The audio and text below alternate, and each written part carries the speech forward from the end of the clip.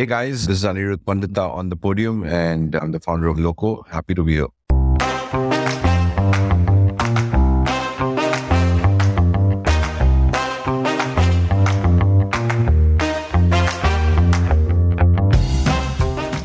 For the generation of Indians growing up in the 80s and 90s, cricket was the primary game they played, and this explains the enduring popularity of the cricket events like IPL. The generation currently growing up is more interested in games like PUBG, and there lies the opportunity to build events and streaming platforms for gaming fans. In this episode of the Founder Thesis podcast, your host Akshay Dutt is talking with Anirudh Pandita, the founder of the gaming platform Loco and the content company Pocket Aces. Anirudh is a US educated investment banker who came to India to build a business around Bollywood content. He ended up building Pocket Aces, which makes viral video content for young India to be consumed on social media platforms.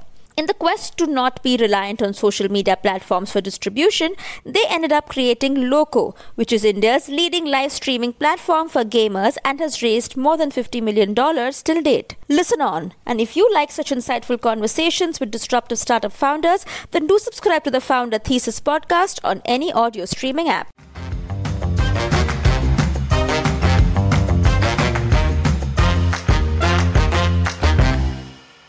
I'm actually from Kashmir. The definition of home has always changed over time because obviously with the happenings that happened there, my parents both are Kashmiri and... Your parents were Kashmiri Pandits, like you were actually there when that migration, the forced migration happened, like you saw that firsthand. Yes.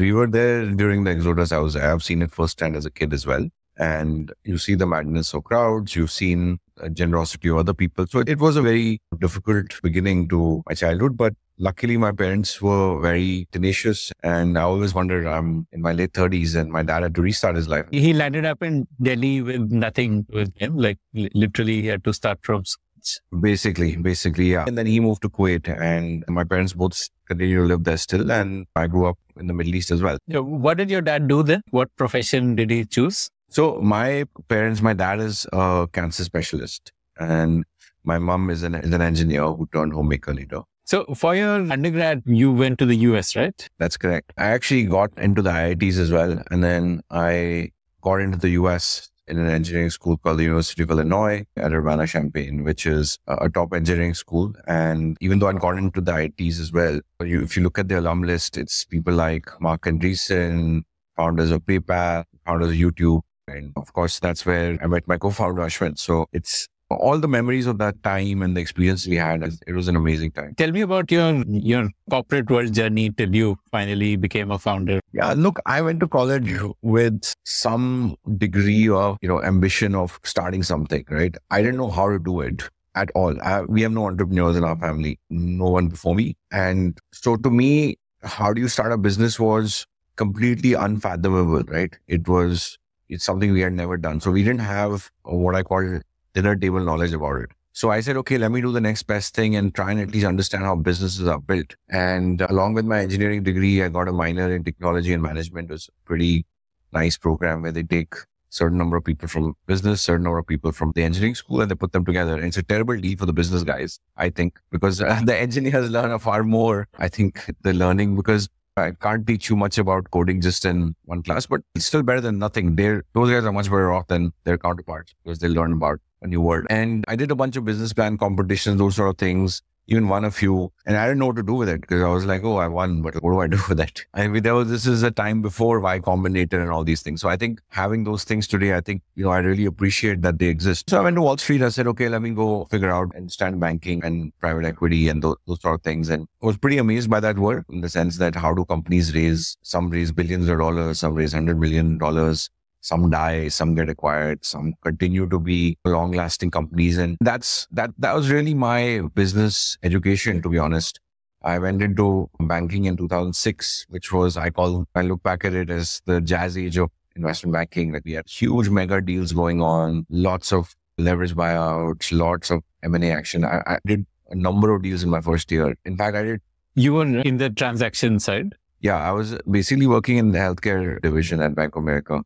and did a lot of M&A work. I did capital raising also. It was an industry coverage group, but there was a lot of deal flow, frankly. So I think I learned a lot in that first couple of years. That's also when the recession happened, right? The first grains of the recession happened, which is got to see the excesses first, and then you got to see the signs of what happens when things are not going so well. And I moved to London by then. I was in real estate. So I was really in the kind of middle of seeing a lot of this stuff play out. So it was a really interesting education. And then I came to the Middle East and I worked at the sovereign wealth fund in private equity in Dubai. And I also worked at Goldman. So again, it was a well-rounded education, I would say. It really gave me I always joke, it gave me my undergraduate education in business, and I'll always be thankful for it. And unlike a lot of other people who dislike their time in banking, I really liked it. So yeah, that was my kind of journey in banking. And then you did a master's after Goldman. Yeah, I got into business school. And frankly, at that time, I really didn't want to go because I thought, what am I going to do? Waste 2 years. When you're young, and I'm a pretty patient guy, I was still much more impatient than I am today. So I was like, oh no, 2 years, what will I do? I need my peers, where will they go? And what will I do? I had so many plans for my own career. And you realize at the end, you're in a race with yourself. So it doesn't matter. But I think good thing is after going to business school, at the time I had to think, I think you never get that time back. So I think from that point of view, it was a very valuable experience, and the value of the network has only improved over time. You know, one of the slides I show in my induction deck at Loco and before that at Pocket Aces is a deck which has all the logos of companies which we take for granted today and products we take for granted today that didn't really exist when I graduated from college. Pretty much all of them didn't exist. Even the iPhone, I think, just came right after, right? I graduated 06 and Apple iPhone came out 07. And I remember in my final semester, I was done with my exams. In America, the books are expensive, so you sell them often. Otherwise, when I was growing up, that was blasphemous. You never sell your books. So I sold my books and I was like, I got like some money here. And what does an engineering student do, right? We don't have so much interest in fashion and watches and all those things. So I went and bought an iPod, and I still have that iPod. And it was amazing. You felt like a king with that product. How did Pocket Aces happen? So Pocket Aces was essentially a brainchild of Ashwin and mine. We were sitting in his living room. He had some experience of building films and film projects from ground up. And I'm using the word project a bit here because people often think of films as a magical thing or products as magical things that just happen. If you use the word project, people don't like it. I actually like doing the opposite. And yeah, he had worked on some interesting projects and he had access to some... Like Bollywood? Yeah, full-fledged movies like Talwar and those sort of movies that Times has set up. He had that experience and he had encouraged me when I was at a hedge fund in the US after graduating to come and check out the media landscape. So I came to India, I hung around, we worked with random producers. Some of them have become very famous now, very talented people as well. And I understood that, look, the media landscape is pretty bad and needs help. And were you looking at it from a investment banking angle, like in terms of funding projects, or what was the lens with which you were looking? Yeah, the lens was, how could we win here? That, to be honest, is the simplest lens. I always look at everything like, how do I add value? If I add value, I will win, right? I don't actually have to beat anyone. Like I said, very early in life, I realized the best way to beat someone is to play them in a game they don't know. So you don't have to do anything different. You don't have to run their race. So we very early realized our competitive advantage, even in making movies, would have to lie somewhere else. And that thesis was flawed, to be honest. And that's why to start a company, I always say you have to fool yourself. It's not a rational choice. You can't look at the numbers and say, okay, 0.001% into $10 billion. So that's my expected value and therefore I should do it. It just cannot, it's not a rational decision. Most companies die. I think the other thing I always say is like the default state of your business is usually dead. Most businesses will die. Now the question is, are they going to die in 5 years, 10 years, 5 months, 100 years?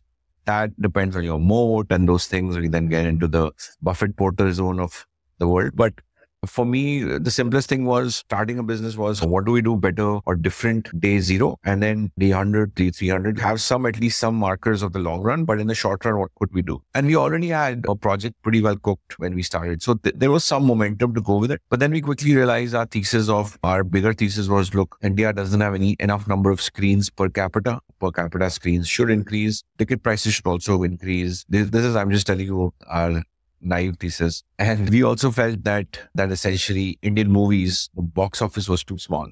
So for the cultural impact we've had on the world, Like if you travel anywhere, they'll know Shah Rukh Khan, or they'll know, even as far back as Raj Kapoor, they'll know some taxi driver. I was in San Francisco on the Valley in 2018, and cab driver said, "Oh, hear this song. I really like this song." And it was a Raj Kapoor song. And I asked him, "How do you know the song?" He said, "Oh, I grew up on this guy and I love his movies." And we felt that, look, if that's the case, we should have a bigger impact than $2 billion box office. And we felt a lot of Indian movies were looking inwards. And that's why it's not Salman Khan or Shah Rukh Khan. They're not intelligent enough to know what they're making. What ends up happening is that they're making for the 1,500, what used to be 1,500 now, of course, we're doing 5,000, 10,000 screen type zone. But I think at that time, where and Salman, Shah Rukh were doing 3,000, 5,000 screen type movies. If you have to reach so many screens, you're going to have, and you're going only focused on India, you're going to end up making what they ended up making, just the lowest common denominator of making people happy. Whereas we felt, let's just concentrate on the 500 or 1,000 urban centers, try to make our money back there, and then sell the movie abroad. Because these are all dreams that we had. And we got very close. Did you actually produce a movie? So funny enough, we got pretty close. We've never ended up making that movie, and that movie's not gotten made yet. I hear it may get made in the next year, but I also hear that every year. Like you had rights to produce on a script or something like that. Yes, correct. Actually, the people we worked with at that time have had a very significant impact on cinema in India. For example, we worked with a studio called Why Not. They're from the South. They made some of the biggest hits that have come out recently and very content heavy. And there was a meeting of the minds there with two people, the promoter there, Sashi and Ashwin, and I used to sit together. And, there is just a very strong and common understanding of what cinema should be and how it can make money and not dilute completely the content aspect of it. So I think they've done well. Matchbox, who we worked with at that time, Sriram Raghavan's made hit after hit recently using Andhadhun and Badlapur. And so I think we worked with good people at that time as well. We met good people. So just our film we understood why it's difficult to make a film, right? It's the anti-startup. Because you have high fixed cost, you have very slow moving organization, because what ends up happening is we didn't want to make a movie with no commercials, right? And we wanted the right start cost. Or you're very close, but realize it's going to take us 2 to 3 years and we will not be able to make sufficient progress. And that's just too slow. It was too slow for our DNA. And so we'd already raised some angel money by then. And we told our angel investor, look, we're going to completely change our business soon. So you can even have your money back however you want to do it. And he said, don't worry, you guys use it as you guys see fit and just use it well and use it in an honest manner. And he said, after that, everything else is up to God. So we thought that was pretty nice of him. And we always stay grateful for these sort of people who show belief in times that are pre-testing. And so Ashwarna then sat back and said, what's changed in the world? We looked at the biggest thing was essentially that we're talking about 2015 here, right? And what we felt was that it was the first time that India as a country was moving from a shared screen experience towards the phone becoming the centerpiece of the entertainment experience. So going from a shared screen experience to a personalized individual experience of entertainment. And we felt everybody around us, right from when you entered a building and saw a security guard to sitting seeing in an elevator, people, co-workers or whoever were on their phone. And that first sort of generation of people who started consuming content on the phone started happening. And so we felt that's the future. And we also had a pretty important... Like a streaming platform. We didn't know what the answer was. We just knew there was a problem. Like this content, the way people were going to consume content was not going to be the way we had seen it so far. So actually the answer in our mind was more like a TikTok rather than like something short, Instagram, like Snapchat type of thing. So we were like, this is going to change how things get done. And so we also went to Cannes, to the film festival there, to one of the MIP conferences there. And when we were there at Cannes at the MIP festival, we saw also what is happening in the rest of the world. And I think that impacted us as well, because we were able to see the size of the market that, and the size of the change. It was not a small change. Like, there were people like Netflix was announcing 20 originals. HBO was saying, I'm doing so many originals. Vice was saying, I'm doing this. He was saying, doing this. So these are all names that we were like, oh, like these guys two, three of these guys didn't exist till 4 years back. They're making 20 originals. Like, that's significant. And we were thinking of making one movie before that. Literally, by that time we were right on that cliff of jumping off. And that's when we jumped off and we came back. We stopped all the movie stuff. We completely said we're going to do everything on digital. And that's when the journey started. And that's how Pocket Aces in its current avatar, it was born. And our mission became at Pocket Aces about solving boredom, because that's how we saw us playing a role. Like, we wanted to be on every platform, try to figure out how to pipe content there because we didn't see anyone else around us doing it. What was the product idea that you had? Was it, so TikTok is like user generated content. So was that your idea, or did you want to license content and then have people subscribe like a streaming platform, or like what was it that you thought you would? Actually, at that time, it was not any of those. At that time, we were just thinking that's why I said it was more a problem statement I had. So the problem statement was like, how is entertainment going to change now that everybody's going to be on their phone all the time, right? And I'm talking about 2014 and 2015. We really thought about this pretty hard. And that's when we started saying, look, people are just on these social platforms. These social platforms are where they're discovering content. And so if you have to be an influential content brand, if you have to solve boredom on different platforms, you have to be on these platforms and learn how they work. And then along that journey is when we started thinking about, okay, we actually counterintuitively at that time bet on Facebook, which other people was built on YouTube, for example, right? So for example, you look at TVF or AIB, those were the vintage of our start, right? So those guys were all YouTube guys. And we were nobody. And we said, look, YouTube's got its favorites.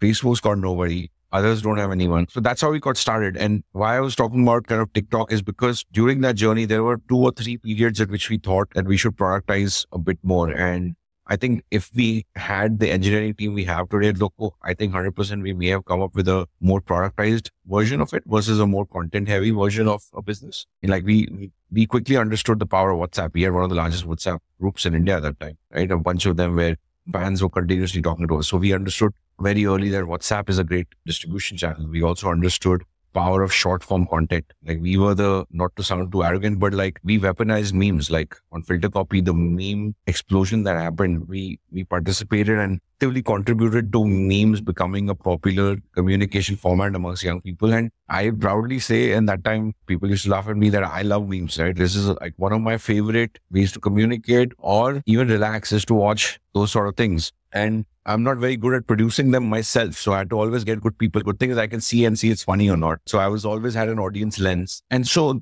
I think from a business idea point of view, we started with a very simple idea that there is no content creator who is piping content over these social networks. We can become that person, and it has to be original content if we want to do it quickly, because otherwise it's too slow. And if we get into this aggregation of user game, then you're competing with Facebook. And then our view was that your product has to be better or different than Facebook. Something has to be different, which was actually a search we had over time. We were looking at different aspects. Even I was one of the early users of Musical.ly, and the penny dropped for me when I used it. I think it was late 2017. I could be wrong.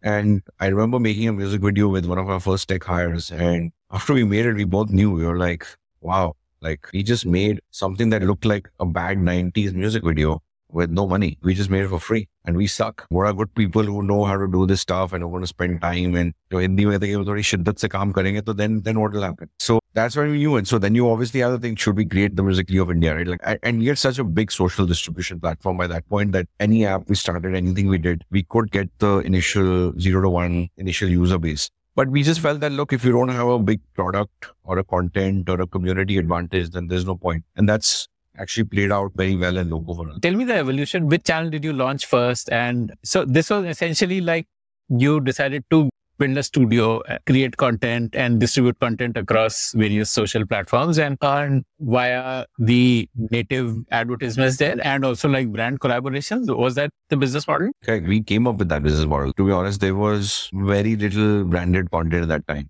I remember the first video we did for a brand was after a long time after we had actually built great distribution. And we told them, look, this will 100% work. They said, okay, we don't know. So we said, okay, give us a low fee on this one. No problem. But if it works on the next one, you can't give us a low fee because you're just going to end up getting free advertising. And, people were skeptical at that time of what YouTube could do, what Instagram could do, and these things could do. And I remember doing our first video with the advertiser and it just completely exploded. It went like mega viral. We, I think, got like 500,000 or something shares on it. And when something has that sort of sharing, those guys' sales just went vertical. And that was the start of our branded content business. And of course, we built it alongside then in long form. We built shorter than short form. We've done many formats of entertainment and scaled our branded content business at Pocket Aces, which is now, I think, the largest branded content business in the country. So you were asking me what we built first, right? Actually, we built Dice Media first. Yeah, the evolution. First, Pocket Aces arrived, right? That was the first name that we chose. And that was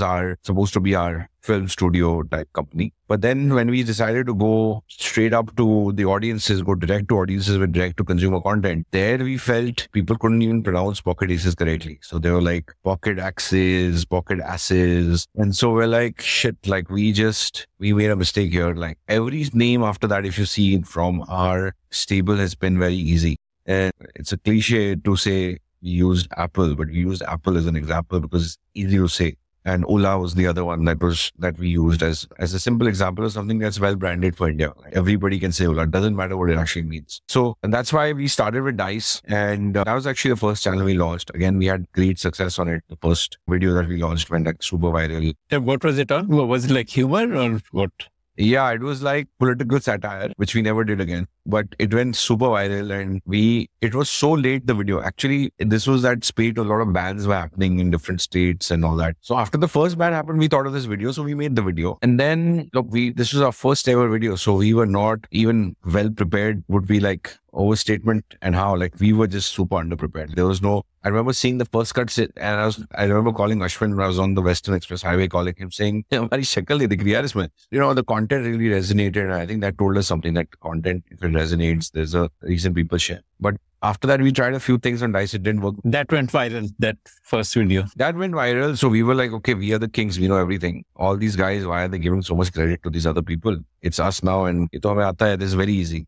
But then what happened is that everything else after that stopped working. And actually, Dice, as we had originally thought about it, we thought we knew better. So it came from a creator mindset. But at the same time, we launched Filter Copy as an experimental channel, saying this is where we will do our experiments. And that actually picked up hugely because we were doing so many experiments that something was working, something was not working, but quickly we could realize what's working, what's not working. And I think that's when we realized that that's the methodology with which we should build. And then, of course, that became the rocket ship, and we quickly pivoted Dice to what we originally wanted to do with Pocket Aces, which was to do longer form content. So then the longer form content came on Dice. Then we added Gobble as a food network. And very quickly after that, we added Loco. And Loco, of course, we'll go into the story in a bit because that was a platform. And then on the channel side, we added Nutshell, which is doing very well. It's an infotainment channel. It tries to not be, it's what we call the not news channel. It's not a news channel. It is essentially a channel which tells you why the world is the way it is. Too much infotainment is about breaking news and news. We are not about the news. We are about understanding. The Nutshell channel is about understanding why. How can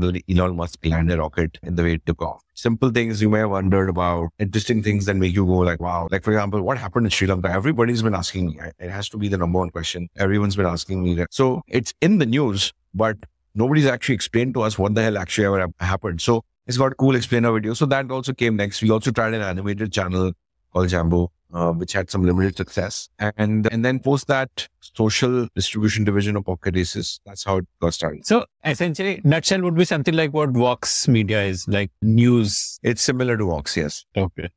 And first brand ad you said was around 2017. So 15 to 17, how were you funding it then? Production costs, video editing, all of that? We were super lean, yeah. The frugality with which we run the Pocket Aces venture is pretty outstanding. And I think about what we managed to do with very little. It's pretty amazing and commendable. And yeah, we didn't pay each other anything, very little. We were just going. I think the mission was so strong, frankly, that we wanted to really change the way content was done in India. We wanted to show that something better was possible, so that we could do new forms of content. People were so bored of the same old television that there was something new possible. And I think a lot of people aligned with that mentality. And today, people who charge crores for a days of work were working with us for 5,000-10,000 rupees, right? And that's just how movements get started, frankly. Like it's the nature of change. And looking back, we were fortunate to meet those people, but we also had a lot of fire in our belly, and we had raised some angel capital as well, like I mentioned. So that helped, but we really took it very, very far. And then in 2016, we did our Series A with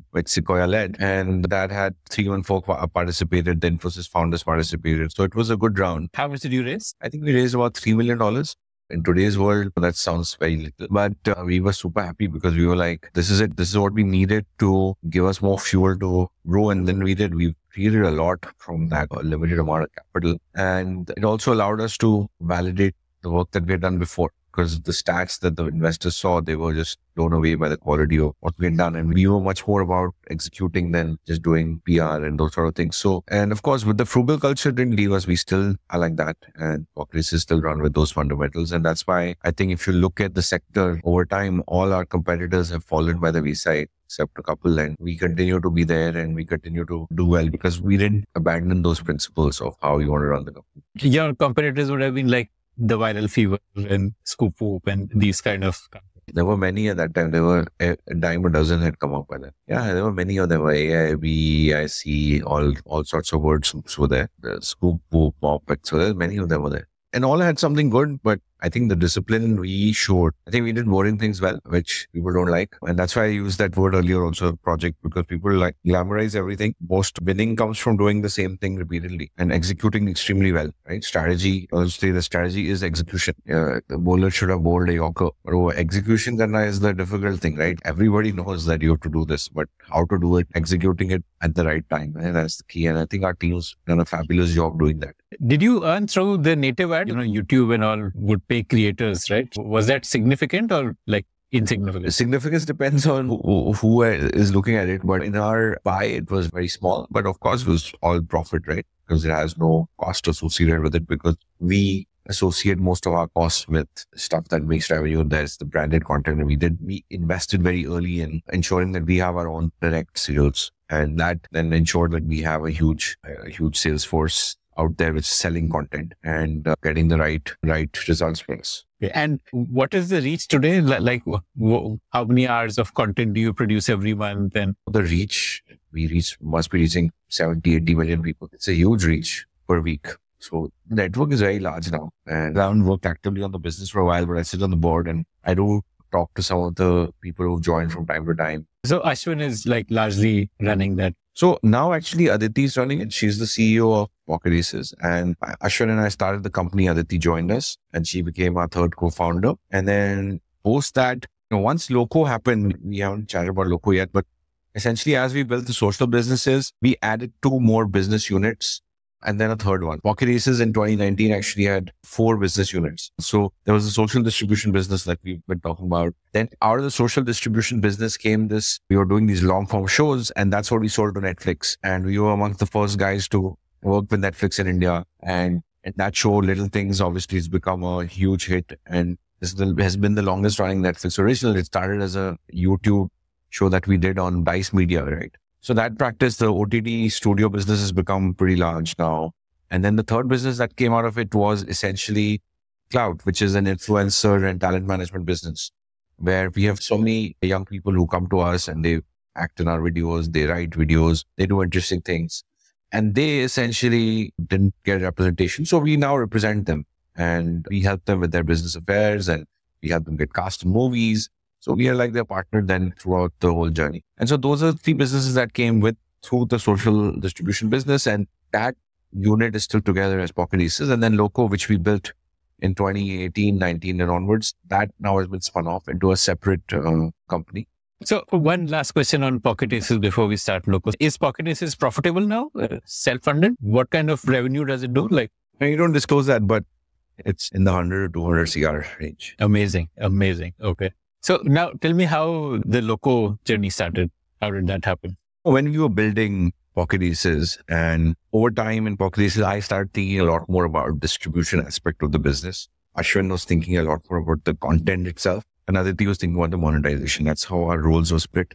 That's one cut of how we thought about the business. And the other way we thought about it is that whatever the 3 key growth priorities, the top 3, one of us will take each thing, right? And this I'm talking circa 2017, 2018. And the key growth priorities were, one was that we have to build out our studio business, get good content out there, make sure that we execute well with Netflix, etc. That creates the basis for a longer term studio franchise. So Ashwin really worked on that along with Aditi. And then in this case, does Netflix own the IP or you own the IP for Little Things?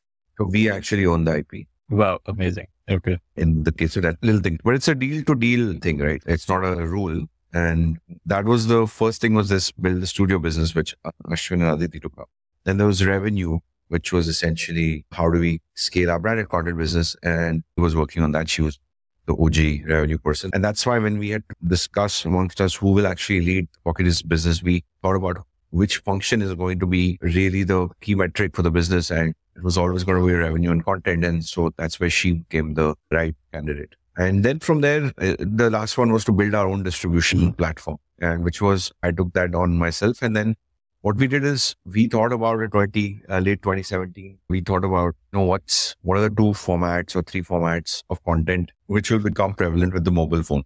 So 100% we thought short form is going to be really interesting.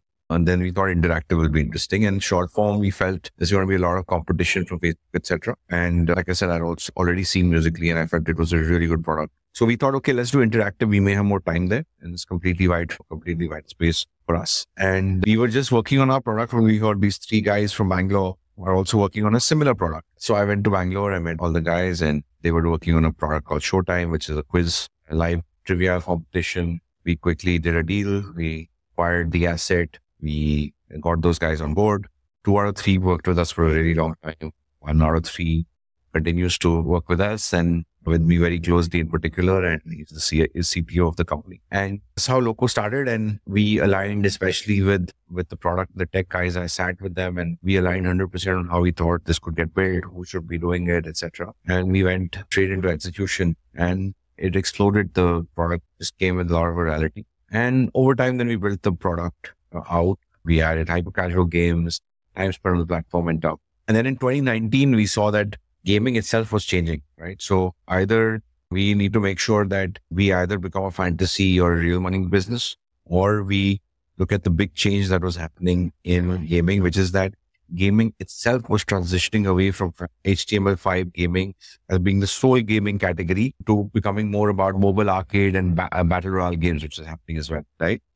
So that was a big change we saw. And 2019 was really the time when the Indian gaming ecosystem was cracked open by PUBG Mobile. 100 million plus MAUs, every person around you crazy about it. And, being at Pocket Races was a big advantage at that time, because Pocket Races and Loco, for that matter, these are very young companies, right? Like I was 34, 35 at the time. Like I was the oldest guy there. So you got a sense for what pop culture was by seeing these people, because they were doing it way before it became a rage for the rest of the world. Like they are the early adopters, sat in front of you. And as we saw PUBG Mobile really becoming a rage in the office. And that's when I thought that, look, this could be the next big content format. And we had a huge advantage in all 3 parts. We knew how to do streaming because we had done that in Loco. We done an amazing job there. We had the tech jobs, therefore, and the product jobs. Second was, is there community that can be built around it? We had built an outstanding community with what the job we had done with each of those content brands that we had built. And the last was essentially what kind of content would be put on there? What kind of content creators could we attract? And again, we knew if anyone in India understood content creators and their grammar, it was us. We have been those content creators. We know what it means to fail when your video fails. We know what it means to succeed. The stupidity you can do when you succeed. The silliness that ensues when you don't succeed. What should you do? How should you talk to someone? All of those things we knew. And a lot of the people who we worked with had consumed our content. So they had a respect that, okay, these guys are not, when they tell me that I'm going to get you a Nike contract, I can get you a Nike contract. I'm not talking just as a founder trying to get something done. So I think that those things played in our mind, and we said, look, this content genre is too small. Existing players are just primarily YouTube, even there was very small. They're not focused on this problem. Let's make that a full-blown effort. And end of 2019, we really started pivoting the platform and changing it completely into what you see it today. And of course, we ran head on into the lockdown. And the whole product's been basically built on lockdown. So we've never had an office. This latest form of Loco has never had an office, which is insane. And I have not met many of the people ever in person, but I used to be worried about work from home and work from anywhere when I started, because at Pocket Races, we have an amazing culture. There is an electricity in the office that if you can get there, you will see that electricity, and you cannot help but be infected by it. So I was always worried that, okay, like how are we going to get things done in this kind of post-apocalyptic world? And actually, I've been pleasantly surprised. The productivity has been way up. And I think the commitment that we're seeing from people and the real alignment with the mission and the cause has been amazing. So we've released the whole product. Now it's been almost 2 years. It's been an amazing journey. And yeah, we ran into the lockdown, and that that really started helping us because obviously live streaming became and gaming both became center of the entertainment funnel for many people, especially the younger generation in the country. I want to kind of understand better what was the Showtime product which you branded as Loco originally, like before the pivot to gaming. It was the same. It was a quiz, but we didn't want to name it Showtime, obviously, because it would be a violation of Showtime's brand name or whatever. So we launched with a completely new name. We launched completely with a new thing. And it was the same concept. What was the user experience like? It was very simple. It was supposed to be, you come in 2 times a day, there will be a quiz. You will play the quiz. If you get all the answers right, you will win something. So it's as if you were watching Kaun Banega Crorepati and you were playing yourself.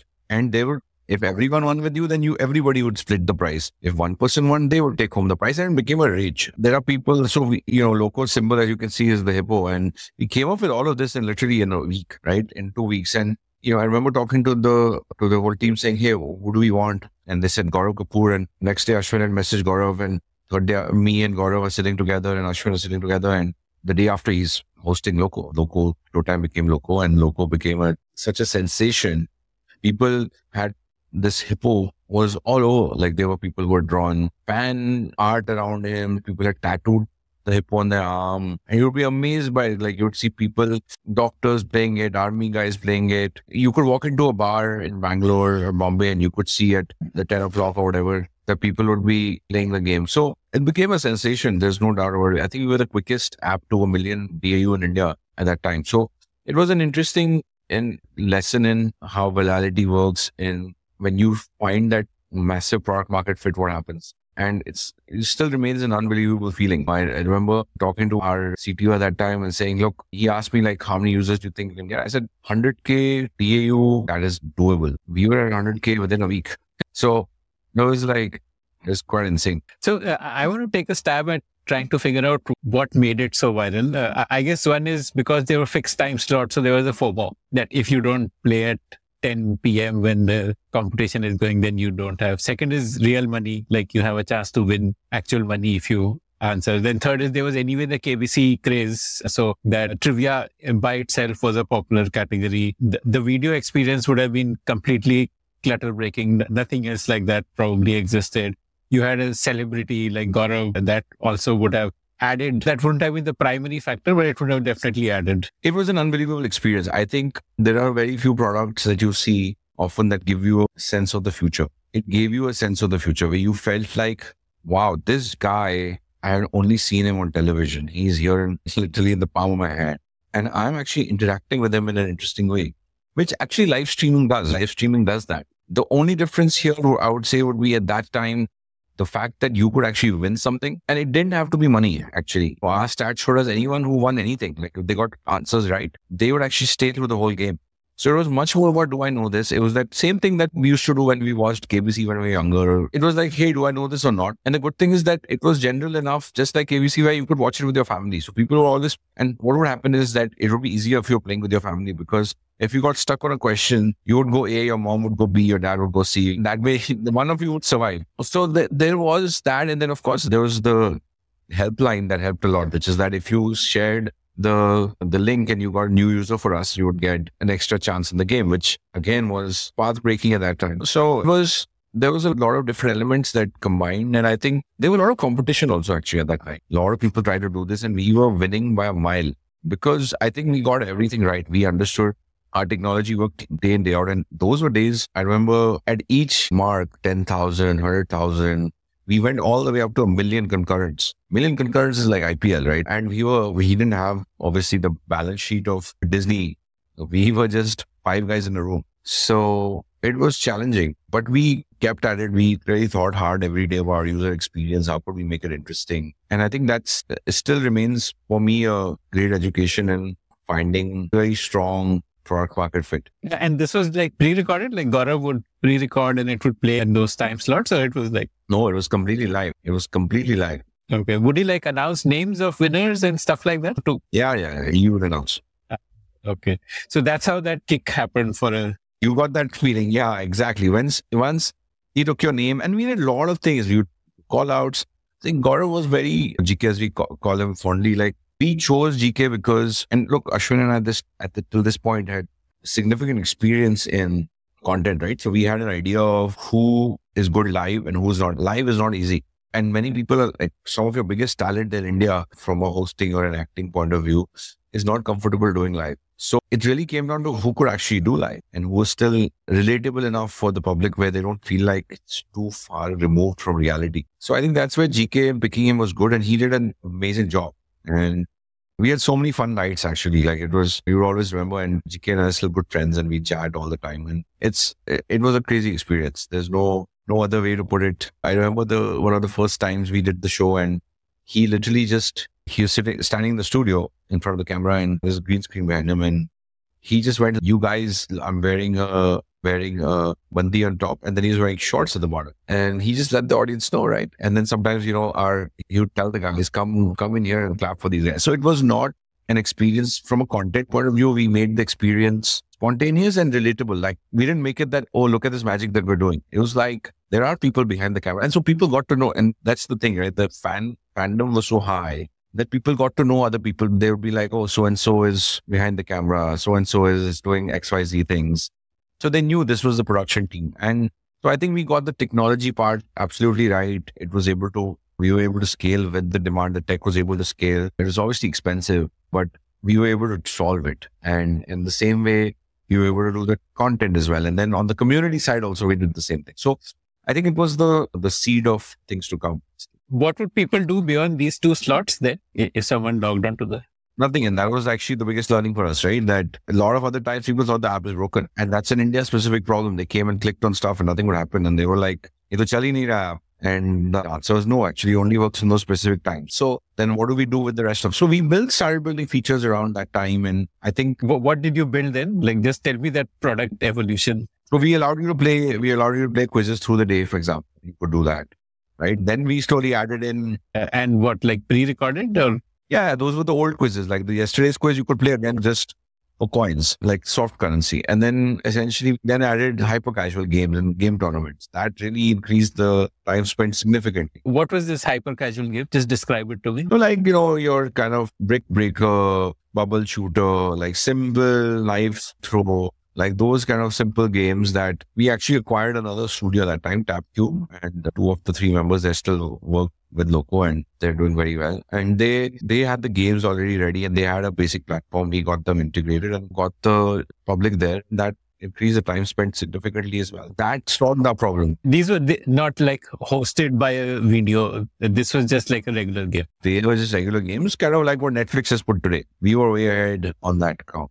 It's exactly what Netflix has done. We were just ahead. And I think, the point is that at that time it's interesting. That's why I was saying that 2019, the world significantly changed in gaming because this was the year where we integrated 2018, 2019, we integrated these games. We saw the time spent go way up. And that's when we also saw that essentially like gaming itself was changing. People were playing different kinds of games. And that's where we realized that these sort of hyper casual games would then become short form experiences and not really what people would do where most of their time would be spent. And we've seen that now very clearly, like PUBG Mobile, etc., is constantly dominating both download charts as well as revenue charts. So what next then in the product evolution? So you launched the hyper casual games for engagement throughout the day.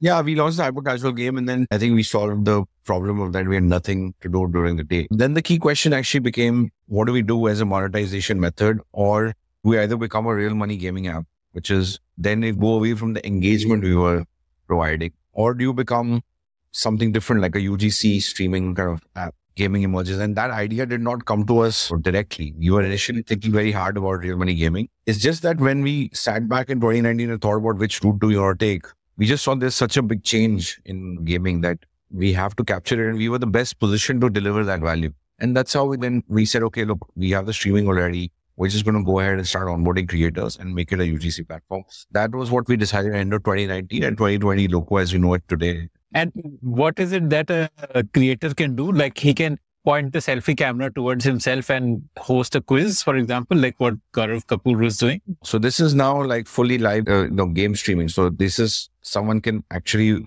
from their phone start beaming themselves up. So they could be playing PUBG Mobile. They would have a face cam and they can go live, or they would have a setup and they would have a camera pointing at them and they can go live. We provide the rest of the infrastructure. We allow them to go live, we allow them to host quizzes, they can host polls, they can do giveaways directly in their streams, stickers, etc. So we built a full live streaming application for them. And we focused a lot on the gaming community. We focused on bringing the best streamers on our platform, and B, working hard on building a tail of streamers who could then become the next generation of stars. And of course, the product there has evolved significantly from what we released in 2020. The 2020 early product was very simple. It was just, if you wanted to stream, you couldn't even stream because we didn't allow it. So we first seeded a few streamers, started from that. Then a chat was, we must have rewritten chat many number of times to make it better and better, both in terms of kind of things you can do in chat and also how it scaled at the time, right? Because as we got bigger and better streamers on the platform, the chat velocity just went vertical. And so how do you build that? The same way the stream challenge, right?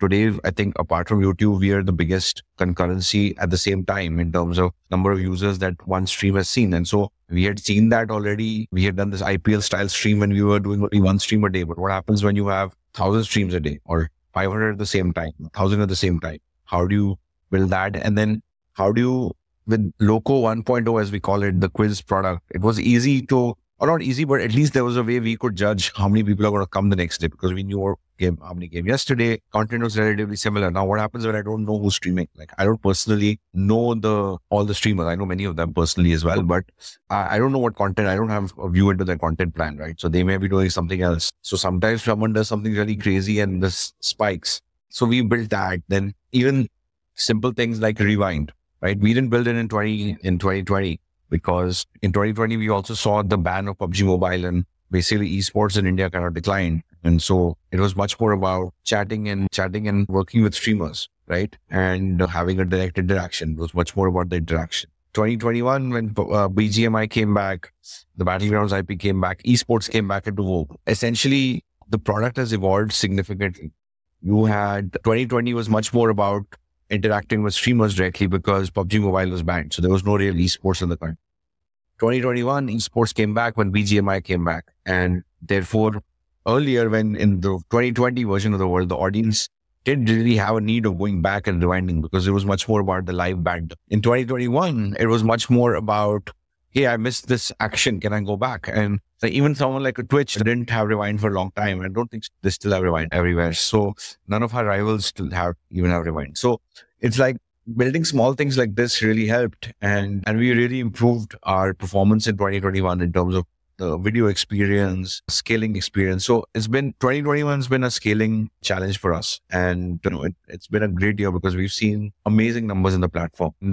Anyone who follows a few number of streamers on the platform, and talking about sub 10, ends up spending an hour and 15 minutes, hour and 20 minutes on the platform. I want to understand the whole gamer streaming while he's playing kind of a market. So you knew that there are people who want to watch gamers stream because of Twitch. Twitch had a lot of Indians who were... No, there's no Twitch in India, and there is no Twitch in India in the sense that there's no community. See, I realized when gaming and I saw the game streams around me, people were trying to watch them and play this, that essentially once you have a playing population, then you're going to have a watching population. And you cannot have a watching population without having any sort of playing population. It's very difficult, right? And what this does, the mobile game allows you to democratize sports in a way that has never been done before. Today, you could be sitting in Bhilai or Ranchi or Darjeeling or Bandra, and you can all play games together, right? This was never possible before.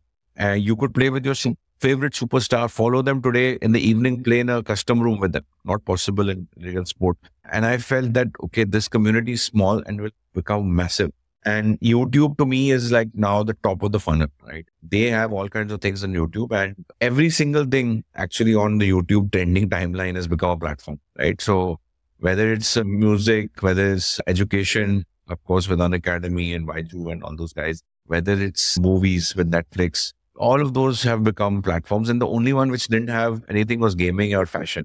And like I said, I'm not very aware about fashions. I did not have a sense for what good needs to be built there. And there is probably a platform of sorts that probably can come up there on the entertainment side. And gaming, we felt 100% we could build it. And then the question was, why not Twitch? And the answer actually is quite simple, is that these things are not just built just because it exists doesn't mean that you're going to have a community. Community building takes time. And we said, look, we are awesome at doing that. And so that was what gave us the initial confidence. And then within the first 2-3 months, I knew we could do it. Say, out of every 100 people who play a game, how many would watch live stream of other people playing the game? Is this like a big number? Yeah. So this is a very interesting question that you asked. So I have a theory on this, and you have to put a time access on it, which is that right now, my guess is about 40% or so watch.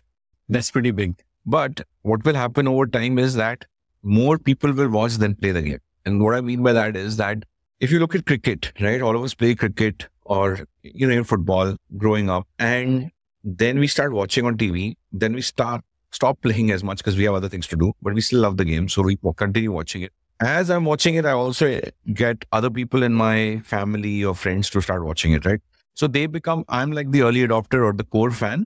And then around me, a community starts developing. So they will not watch every day. Like I might be watching every day, but that interest in pop culture starts emerging. So for example, I'm a big Liverpool fan. My family members also know who plays for Liverpool. But they don't watch every game. But then my mom will ask me, did Mohamed Salah play well today? What happened today? So it becomes an entertainment format. And I think that's where we are with gaming. We are in the first stage where obviously the core guys are watching, but we're not far away from when this second phase will also get unlocked. And that's when I think you will see much more casual streaming and all also starting to emerge. It's at an early stage right now. I would say it's not everybody's doing it. But I think the interesting thing that I'm seeing is that pop culture icons for young people, sporting icons for young people are streamers. For example, my nephew recently called me and said, I want to be a streamer on Loco. I was like, what do you mean? He's like, I want to be like Mortal. Right. And I was like, okay, that's, hold your horses. Then we had another family friend reached out to Ashwin, my co-founder, saying, can you help him meet Scout? So we're like, what? Then we recently asked, I met someone at a dinner and I asked this person, I was like, young person. I said, so who's your favorite athlete? I was 100% expecting Hardik Pandya or Rishabh Pant. And their answer was Jonathan. All these people now either work with us or are well-wishers of the platform. And that gave me a sense that pop culture is evolving. And it's not only in urban areas. And I think that's the power of what Loco is that because there's this great democratization that has happened because of the phone, you're seeing players coming from everywhere. So if a player is coming from everywhere, who can be rest assured that communities will build around that, right? So we have on our platform, for example, Mavi, who's from Sangrur in Punjab, which now well known thanks to the new CM there. People didn't know what is Sangrur, but it's not obviously like a tier 1 town. On the other hand, you have Jonathan, who's from Bandra, as tier 1 as you get. So very different, but they both play in the top leagues. Ashwin was traveling recently in Kerala. Everybody was playing in a pretty remote part of Kerala. We have streamers from Kerala, from the Northeast. It is truly Indian game, Indian phenomenon. And I've had people from Kashmir reach out to me saying, yaar, internet nahi chal raha theek tarah se, but kisi tarah se dilao ye mujhe footage. And see, there's the power of today, right? Like the audience writes to me directly, and they don't obviously write in the flowery language that you and I can speak to her. It's not a B2B business. When a B2C business, the 2 gets forgotten, it becomes a B2C business. So he just starts like railing me, saying, "Arey, aaj ye nahi chala, mera miss karwa diya tumne, tumhari galti hai, abhi do kya?"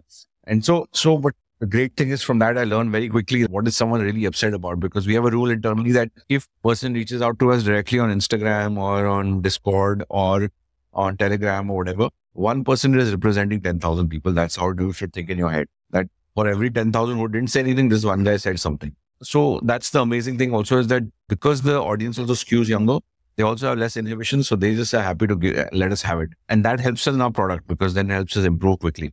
Discord is like just a way for audience connect, but why use Discord? Why not build a Discord within Loco only? It's a very interesting question. Frankly, it's something we thought about in detail. We think that Discord right now serves a very different purpose than what Loco does. But over time, yes, we could have features like that show up on Loco, whether it's ability to create groups, ability to hang out with certain communities. Those are things we are looking at. So the core features and the core use cases of those, yes, those can certainly be built inside of Loco. There is no doubt about it. But I think what Discord has done is, again, it came organically. Right? It didn't come out of great design thinking that yahi banana hai. Today it's a great tool used by all gamers. and communities. And so for us, I think the question is, it's like saying, why don't I build WhatsApp again? I think the question is, can you build a DM, right? And you could, like Instagram has a very active DM, for example. I think we have to just think in the context of how the user uses our app. And in that context, definitely there are use cases from Discord, which can be built inside Loco 100%. So Discord is for a game, like you say a PUBG, or is it like for everybody on Loco, or like how do you use Discord? So Discord is just like Slack. It's like a communication tool, right? So it allows you to have within a certain channel, it allows you to have different sub-channels and subgroups, etc. So you have a channel for each game, or it's essentially for people like me, this like MIRC, but with audio, right? Like it's an internet retail chat with audio. And the design is not very intuitive for older people. I think it's meant for gamers. It's very clearly that ethos of, this is where we hang out is very strong in Discord. And I think it's a fabulous product. And they've done a great job of leaning into that community and creating more value there. And why do you have a Telegram channel? Same thing. Just all of these help us connect with community. Yeah. Basically, there are different people on these different channels and they help us. They participate with us in different ways. We use it as just different ways of keeping in touch with our community. The same way that we have an Instagram and gamers hang out on these platforms. So we also hang out on these platforms. And do you also have like event-based IPs, say like a tournament and stuff like that? Lots. We are the biggest organizers in that sense, or biggest financiers of tournaments. We are backing the most number of tournaments today. We have a lot of organizers who organize for us and with our support, which we have created many of them. And there are obviously degrees of quality and experience there, but there are lots of interesting events that we do. So what's the play there? Like, how does that help you as a business? So we are like Star Sports, and these events are like IPL or Asia Cup, if you want to take cricket, or the ATP Tour. So this could be now in the ATP Tour, you could have, the Cincinnati 500, you could have a Grand Slam like Wimbledon, or you have some other Indian Open. So there's a bunch of G Trophy. So exactly. So these are just content pieces, but they're more depending on their prestige and who's playing, etc. They get different viewership on the platform. Okay. Essentially, these events generate content, which then gives you eyeballs. Definitely. What do you estimate by, say, 2025? How would the revenue be coming in? Would it be through monetizing eyeballs through ads while the streams are happening, or would it be like a directly users paying streamers, like that kind of a more transaction based, or what's your feel? See, I think India is not a one revenue stream opportunity. So I think you will see a combination. And I think good thing that you're seeing is that the generation that's on our platform knows how to transact online, is comfortable transacting online, and is very happy to buy virtual goods because they do it in games. UPI, and they've grown up with Paytm and MobiKwik and these kind of payment wallets, etc. around us. They've seen UPI now almost everybody uses. So I think you have the ability to do microtransactions extremely well. And so when you look at a world where in 4-5 years as our GDP keeps improving and you have better and better incomes, what will happen is you will see transactions improving for sure. There's no question about it. And also what happens is when the audience becomes more desirable, which is what this audience usually is, they obviously already all of them own a phone. And then most of them have interest in games. So they usually it's an upwardly mobile audience. And so they will obviously attract, if they're rich, they will obviously attract richer advertisers or like our CPM advertisers, they're more desirable audience. So good thing is that it's got both mass. So you got volume. So it's not just guys who are going to buy BMWs. So where you have no volume. It's also not like, ghadi detergent where there's only a specific demo that you were targeting. It's very wide like cricket, and cricket, you could see like every single advertiser wants that because they see their audience inside that, they see their cohort inside that audience. So what's your advice to young founders? My advice to all founders, young or old, is don't think, just do it. There is no value in overthinking something. There is no equation or logic that, has to be satisfied for you to do something. The important thing is timing is the single biggest determinant of success in a startup, according to me. So it's important to get out there and start experiencing the market. Without that, sitting in a room and just postulating, you will never know anything. You raised like a massive round just now for Loco. So what was the pitch to investors? What are you going to use this money for? So that was the large Series A. And I think as every entrepreneur who's raised money will tell you, the raise itself is just the start of the journey, right? And the larger the raise, the more responsibility you have. And as someone who's worked in the financial markets, I'm only too acutely aware that this money comes from pension funds and places that people depend on. So it's not free money, and it's money that we use a lot of with the due regard that it deserves. In terms of what the pitch to investors was, I think, look, the execution track record that we've shown after seed round has helped tremendously. I think a lot of people were not believers, frankly, at the seed round stage. Even then, we ended up doing one of the largest seed rounds in India, but there were a lot of people who were not believers, which I would say there was a transition to the next round where the inbound was phenomenal. And we had 3x, 4x oversubscribed round. We had so much demand, which was unreal. Part of that was obviously the markets as well. They were in a good shape, but our execution, I think, was great. And then I think when we talk about a world where India will have 100 million plus MAUs in just game streaming, I think people believe that now, and they've seen, I think the lockdown, had a big effect, right? By the time 2021 came, that realization that everybody is going to be gaming has come to the fore. In fact, I joke about it now that back in the day, when you actually got a cable connection, they gave you a box. There'll soon be a world where your internet guy will be the same, which is almost there, right? The Jio's doing both now. They will soon start giving you either some version of a console or a joystick or something to start gaming, because they understand that's an elevation in terms of their value proposition to the customer. And it is also, gaming itself offers a great value proposition to the customer who is trying to entertain themselves in a more immersive way, right? They're not going to go backwards. I actually foresee a world where there is all sorts of bundling of this sort of platform with various telcos. Now, the pitch was pretty simple. We are trying to build the home of Indian gaming. We are a social platform for the virtual world. And I think, as I told you, there is no other place where people can share their game memories and where they can hang out in the same way that they can on Loco. And I think that is a dream that now people are also seeing with us. And I think we're in a good place to execute on that journey. The good news for India and as an Indian is that there are a lot of other geographies where people have reached out to us and said, hey, when is Loco coming to our country? Which is surreal to see, right? It is surreal and it is exciting. Having said that, going abroad is always a step you have to tread carefully on, because it's a path you have to tread carefully on, because everything looks easy from the outside. Like, you could take any market and you could feel that, yeah, I can crack it because there's so many people who are asking me to come. That's already a good sign. But obviously execution is where the real value lies. So for example, we have a clips feature which automatically generates highlights, where you can put up fan content, where you can create a fandom around the core content, right? So key moments, fun, memes, etc. around gaming. Right now, what does the discovery of that look like, for example? Those are kind of problems we're thinking about, because if you made something like Instagram, it's just going to look like a bunch of cartoons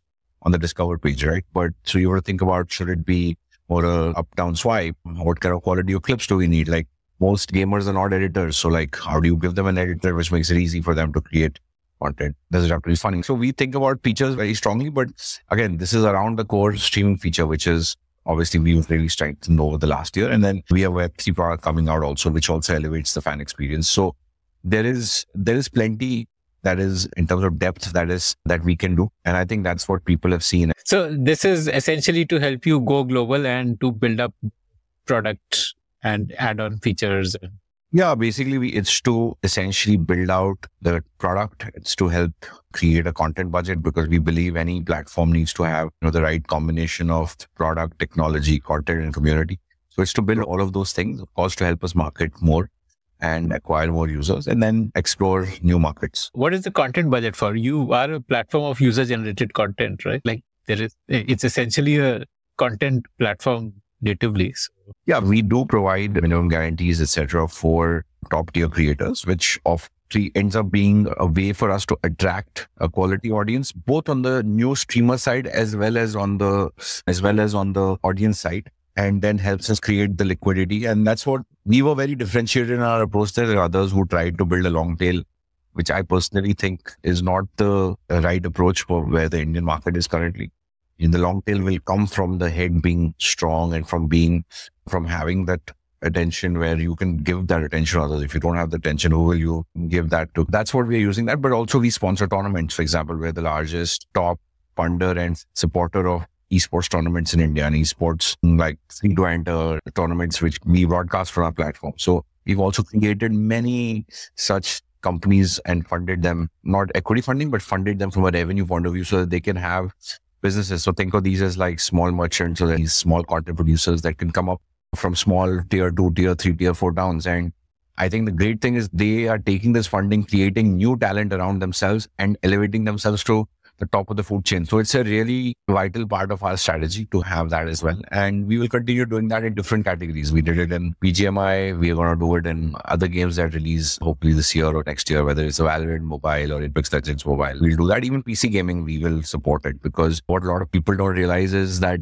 in 3-4 years, PC gaming itself, India could be like 60 mil plus users, which is bigger than many other countries. So for us, it's a small category, but again, we are focused on diversifying and increasing the kind of categories that are there on the platform. And that brings us to the end of this conversation. I want to ask you for a favor now. Did you like listening to this show? I'd love to hear your feedback about it. Do you have your own startup ideas? I'd love to hear them. Do you have questions for any of the guests that you heard about in this show? I'd love to get your questions and pass them on to the guests. Write to me at ad@thepodium.in. That's ad@thepodium.in.